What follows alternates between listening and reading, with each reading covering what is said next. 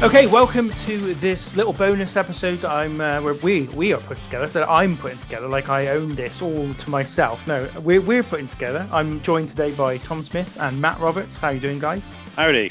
I'm good, gents. To be fair, I just watch wrestling and make some garbled notes and try and talk some bollocks, whereas you actually do all the hardcore actual admin and everything else involved in the podcast, despite the fact that on multiple occasions I have said, no, don't worry about it, I'll take care of the Instagram account and never do anything to it. So I wasn't going to be the one to say it, but also I would like the fact that I sprang those introductions on you so Matt couldn't do his salute. That was my favourite part of that just then. Yeah, so we're doing this little experiment. I don't know if it'll work, I don't know if it'll be any good, but basically Tom messaged the WhatsApp group earlier today and wanted to talk about the men's War Games match at the recent Survivor Series pay-per-view, and I thought let's just have a chat about it, and maybe I'll put it up as a sort of additional bonus little thing so that we can get it out before 2 weeks time, which is when the episode we're actually recording today comes out. Tom, why did you want to talk about it so much? Well, I made it specifically, I specifically mentioned that I want to talk about the men's War Games match because I knew that Matt would hate discussing the women's one and storm off from the podcast, so I decided against her because he notoriously hates women. Before you give us your why, have you watched the whole show then? No, I haven't. I've started it, but I've only watched the men's match in totality. What about you, Matt? I watched most of the show, yes. What did you miss out? I missed the first half of the Finn Balor AJ Styles match, and I missed the Ronda Rousey and Shotzi match, and I'm gutted I missed that because I heard it was really, really bad and almost laughably bad, so I now want to watch it. Curious, no judgment here, but why would you cut out the beginning of a match and start watching it halfway through? To be honest, the way I watched it was just really awkward that day because I was in work as well, so I watched part of it in the morning, then part of my break, and I was like, oh fuck, I've got to go, and it's just cut to the finish. So it was kind of awkward, but that's pretty much how I did it. So Tom, why did you want to talk about the men's match so much? Well, so I don't know if you can remember, but a couple of months ago when they announced that there was going to be a War Games match, I messaged the WhatsApp group saying, fucking absolutely piss on this. This is a disgrace. It should be a Survivor Series match because I'm a big Survivor Series guy. I'm one of the biggest Survivor Series guys, I'd say, because I don't know why, but there's something specifically about it that it always makes me think of, because of the time of year it is.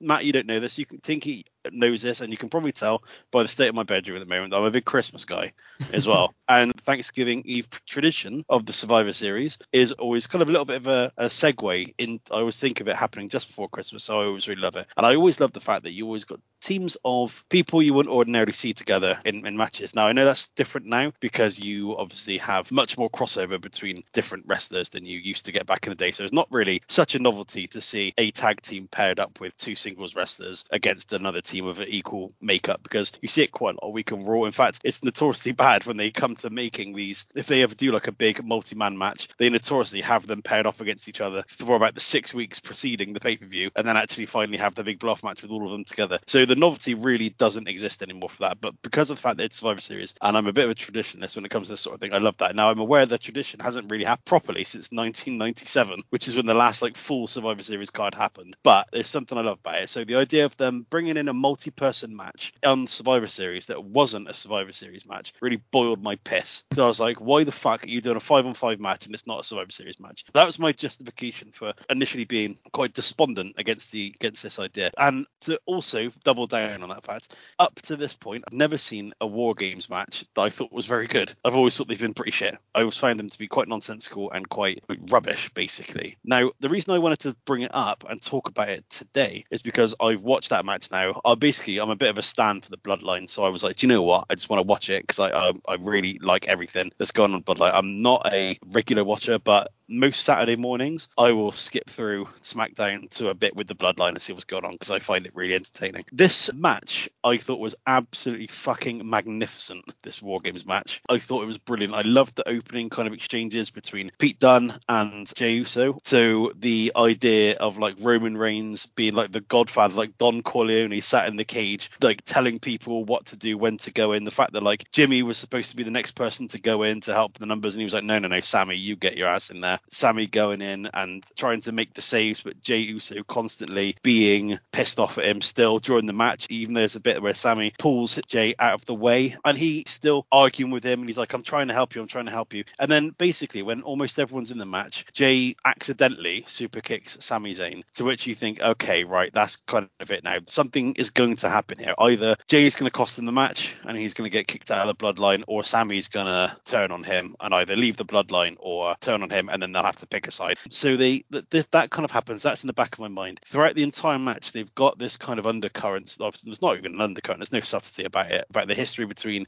Sami Zayn and Kevin Owens. They tease it a couple of times that they might finally have their face off and have a bit of a scrap, and it never quite comes to it. And at the end of the match, kind of climaxes effectively when Sami Zayn saves Roman Reigns after he's just been stunned by Kevin Owens. Sami Zayn then basically kicks him in the bollocks and hits the haluva kick, leaving him for Jey Uso to come and do the splash and get the pin after he gets the kind of nod from Roman Reigns to go ahead and do that. And the bit that I loved at the end of the match was the embrace from Jey Uso to Sami Zayn, finally being like, no, I can trust you now. It's all along, it's not been I'm just a dick, it's that I am actually very skeptical of you and your intentions. So it kind of brought that story around full circle, and I thought it was amazing that they utilized this War Games match not only to further and bolster the kind of the trajectory of the bloodline and that storyline together, but also the fact that it basically closed the chapter on that story of that of the bloodline, of that entire bit of the bloodline about Sami Zayn and him getting accepted into it. And now there's a new kind of way forward of him being fully part of it and fully embraced by all of the members of it. And I thought it was absolutely fantastic. I thought it was amazing. The actual match in itself was great as well. There was a lot of really good bits. I liked the old bit when everyone had Sheamus's move and they're all like clubbing their chests, and it was like 50. I think they said it's going to be 50 belt holds or whatever it's called. I just really liked it. I just thought the entire match was really, really good, and it's made me genuinely quite excited, and it's made me intrigued to see what happens on Raw tonight, or more likely SmackDown on Friday. Yeah, I just thought it was brilliant. I thought it was an amazing vehicle to get over the next part of that bloodline story, and ultimately, like, regardless of match quality, that's what you should have at the end of a pay-per-view. You should, at the end of a wrestling event, you should have, this is why it's happened, and there are legitimate things that have happened coming out of it, and I just thought it was absolutely magnificent. Matt, what did you think? There's a hell of a lot to unpack in all of that. Well, for a start, I think the polar bear is about to strike again, so get ready. He doesn't like the bloodline. I'm telling you, this is the start. No, it's not that I don't like the bloodline, but Survivor Series, just very briefly touching on that, I'm going to be blunt, the concept is dead. I think for the most part, nobody gives a shit about it anymore. So when they said they were going to do War Games, I was like, fuck yeah, it's about time to do something different. Nobody gives a shit about these multi-team matches anymore. So I was happy with that. The War Games concept, I think you guys know by now, I was a big fan of NXT and have been over the years, especially during its sort of peak period. So I've watched the majority of, in fact, I've probably seen all of the NXT sort of War Games matches and loved them. These, the women's one and this one, and do you know what? To your surprise, probably, the women's War Games match was better. Oh. Ha ha. Yeah, but it didn't surprise me, because I think you're quite contrary. And I think you just said that just to be contrary. The guys one, do you know what? It wasn't bad.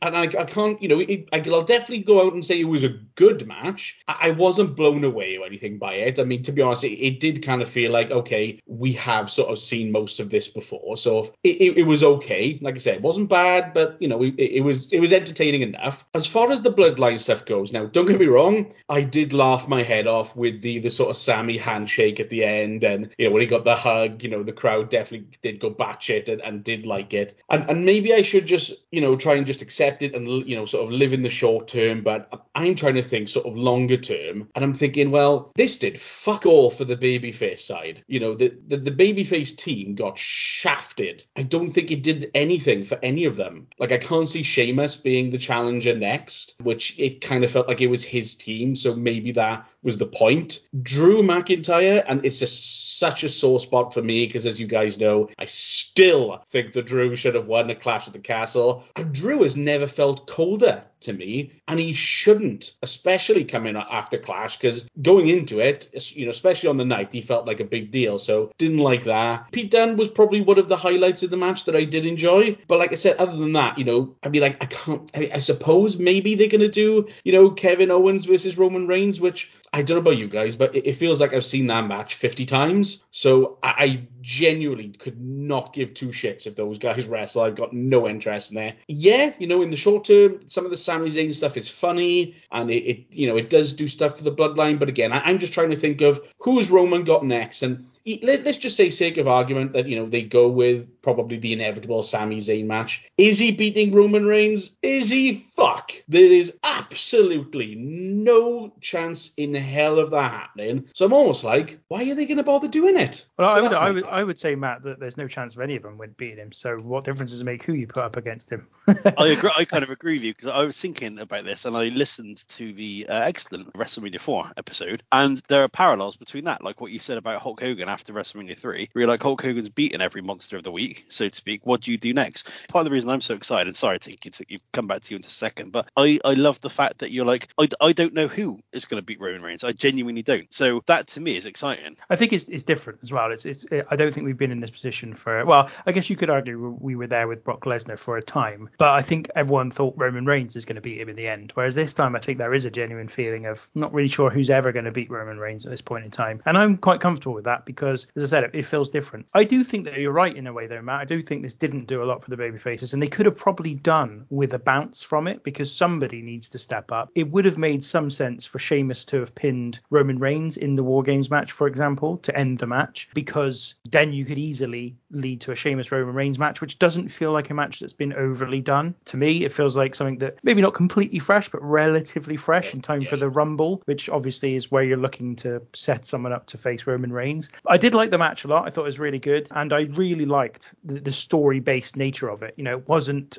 just a match. It wasn't just a couple of people doing moves to each other. There was a whole plot that was played out during the 30 minutes of, or whatever it was, of this match, involving Sami Zayn, involving his relationship with Jay, involving his relationship with Kevin Owens. I also thought it was really refreshing that the main event crowd, if you like, the Drew McIntyre, Sheamus's, Roman Reigns of the world, the spotlight wasn't on them. They weren't the focus of the match. It was about the undercard players. It was about Sami Zayn. It was about Jey Uso. And I just thought that was really refreshing and really decent. I don't agree with you. Let me go back to the first point about Survivor Series. I don't agree with you, Matt, that there's no saving Survivor Series, but I think what they need to do is only have one match a year, and it needs to be built up in the same way this War Games match was built up. That ultimately, with this War Games match, they gave you a reason for 5 wrestlers to face 5 wrestlers. That would do as a Survivor Series match. And in fact, I think I'd still go back to that Survivor Series 2014 main event, which I think is an absolutely amazing match, which involved Sting's debut and involved Dolph Ziggler kind of almost going over. And actually what they did after it was terrible, but the match itself was phenomenal. They can still do great Survivor Series matches, but they should only do one a year, and they should make sure they really build to it in the same way they built to this War Games match.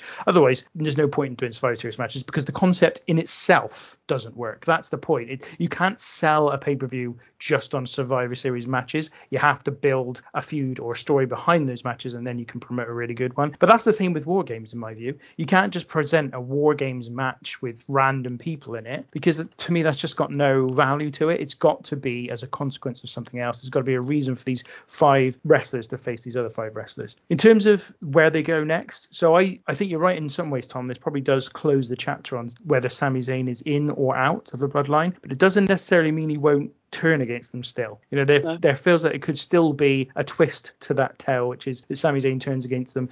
But I don't know to what end, though. That's the problem. I don't know to what end he turns against them. I've got a feeling, and this is a very obvious shout to say, but it really wouldn't surprise me if for WrestleMania we get Zayn and Owens versus the Usos. So I understand that from where we go at WrestleMania. What I mean is, to what end does the character turn on them? What is the point of all of this groundwork and then turning on them? And I think that's going to be really key. And I think if Triple H's reign as the Supremo of WWE is going to be something that I'm interested in, then if he does this turn, there has to be a reason for it. It can't just be, I turned on him.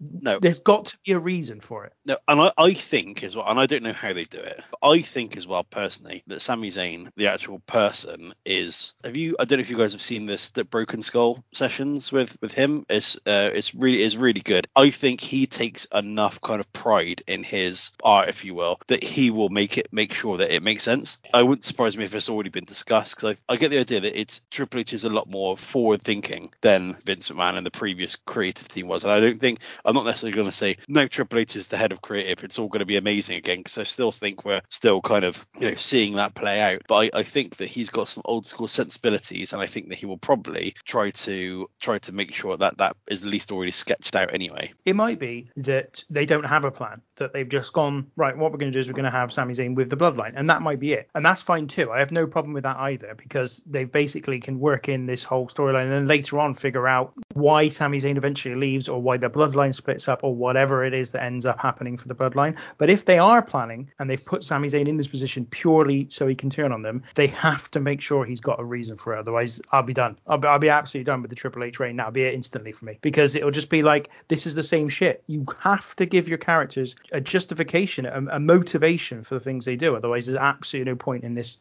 You'll never tell a good story again. There were a couple of things that did bother me during the match. So, for example, the stuff with Owens and Zayn they're still banging on about the fact they were best men or each other's wedding and whatnot. And I'm like, how many iterations of a feud between these two do we have to go through before it no longer needs to be related back to the fact that they were best men at each other's weddings? They had a feud in NXT, they had a feud in WWE when Owens and Zayn were first on the main roster. They've probably had one since. They've been in a tag team since. Again, I think they've been back together. Like, you have to let that go now and just say that you can relate back to their other feuds and their friendship and stuff, but come on, they've turned on each other enough for us to get past the idea that this is still unbelievable because they were best men at each other's, and that really pisses me off. I've got no time for that at all. My initial reaction was going to be like, well, actually Tito and Rick Martel, but it was actually just one turn and a feud that lasted for ages as a result of that one turn. And I have no problem with that one turn being the basis for these guys hating each other, but they keep saying, like, for example, when Sami Zayn low blowed him, they're like, oh my god,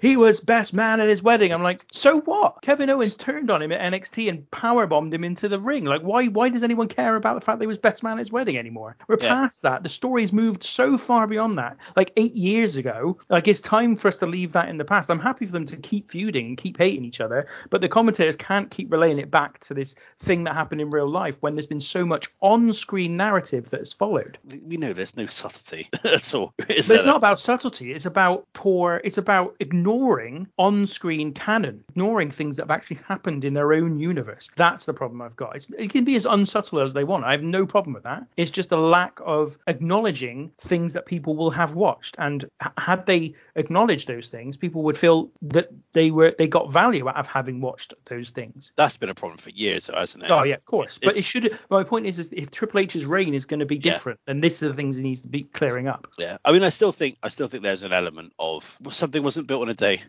Triple H's WWE wasn't built in a day, and I bet you there's still elements. There's probably still, well, definitely are loads of Vinceism and elements that are still kind of happening, and still there are issues related to that. The thing that is interesting, I met Old Man for lunch today actually. He says fuck off to both of you. And he kind of said that, like, he's still reading like the reports and stuff like that on Bleacher Report, and there are still complaints, obviously, because there always is. You go back and read an episode, an issue of Power Slam from 1998, and they're still complaining about things, and we're like, what's wrong with you? It was the greatest time ever. But there are still complaints, but the complaints are so much lesser and about little things as much these days. I can guarantee you, I genuinely think if this happened a couple of months ago, it would have been absolutely rotten by now. So I think I'm feeling reasonably positive about the reign, but I'm still waiting for it to play out before I get on the Triple H bandwagon, because ultimately he knew about Montreal, so fuck him.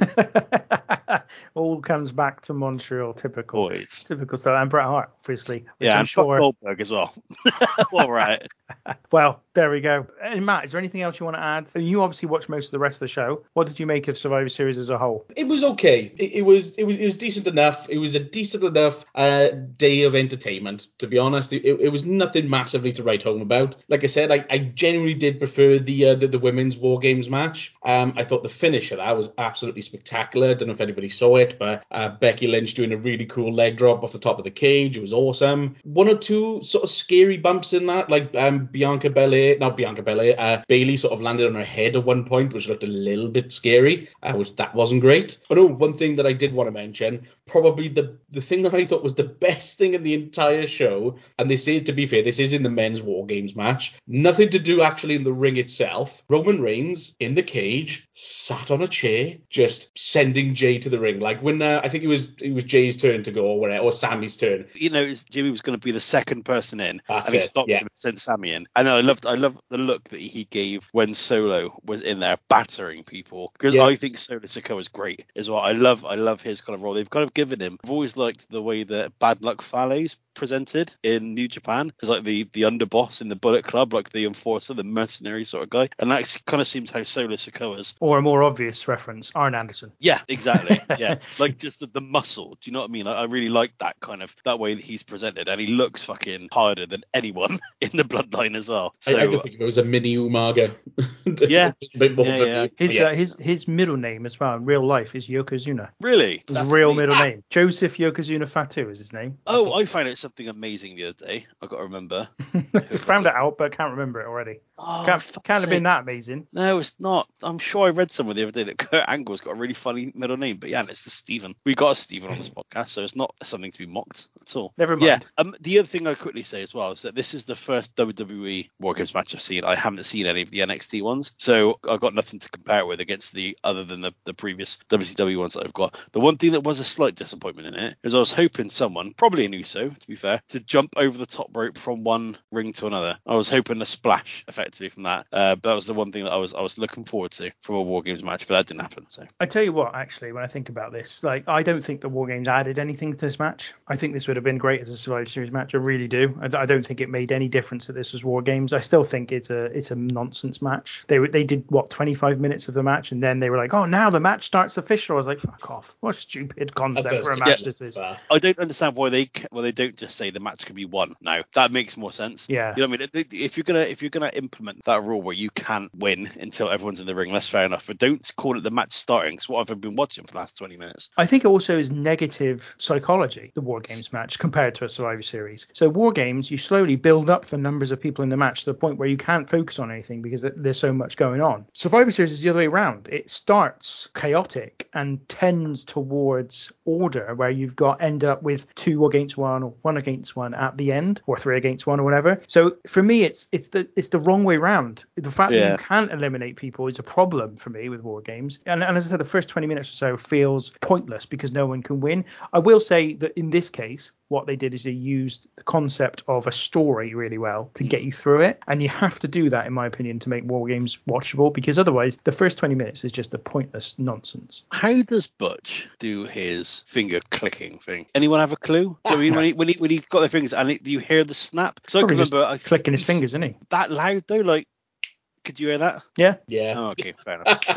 But like I don't know. Like I just find I remember. I'm pretty sure he was at that Progress show we went to, and I can remember him doing it. And I can remember us being able to hear it from fucking miles away. But how the fuck does he do that? Unless there's like some guy with like with a microphone and like I don't know, like 2 drumsticks and just goes like that, like backstage or something like that. The other thing I did want to quickly say that is disappointing about the show as a whole, even though I haven't seen it, is that I can't help but think that the Judgment Day versus the OC or whatever would have been a perfect Survivor Series match. Admittedly, a trimmed down one with 3 people, or they could have got some jobbers. I mean, Rey Mysterio and Edge have got issues with, or have had issues with, the Judgment Day. They could have got two other people in, and then you could have had a Survivor Series match from that as well. Yeah, I mean, to be honest, especially if it's a lesser importance match and you just want to give someone a traditional Survivor Series match, then that would make sense. But I just think make it the most important match. Don't do any others. Just make it one, the most important. Because, Tom, I think if you're going to get a whole card, Matt's going to be right. People are going to be like, this is pointless. I don't want to watch this. And we can't have that now, can we? No, exactly. No. You can't have but people, it's the polar bear, after all. But we as we will find out that people are wrong. No. What we found, Tom, is Matt is wrong. That's what I want. Tom, make me right. I want 5 tag teams, 10-man each team, all crowded around the ring like in Survivor Series 1988, and you can't see a thing that's going on. That's what I want from a Survivor Series match. Maybe one day again it will come back. Right, I'm gonna cut it there because we've got to do other recording as we are recording this. But if it has gone out as a separate thing, thank you for listening, and we will be back with our next WrestleMania show very shortly.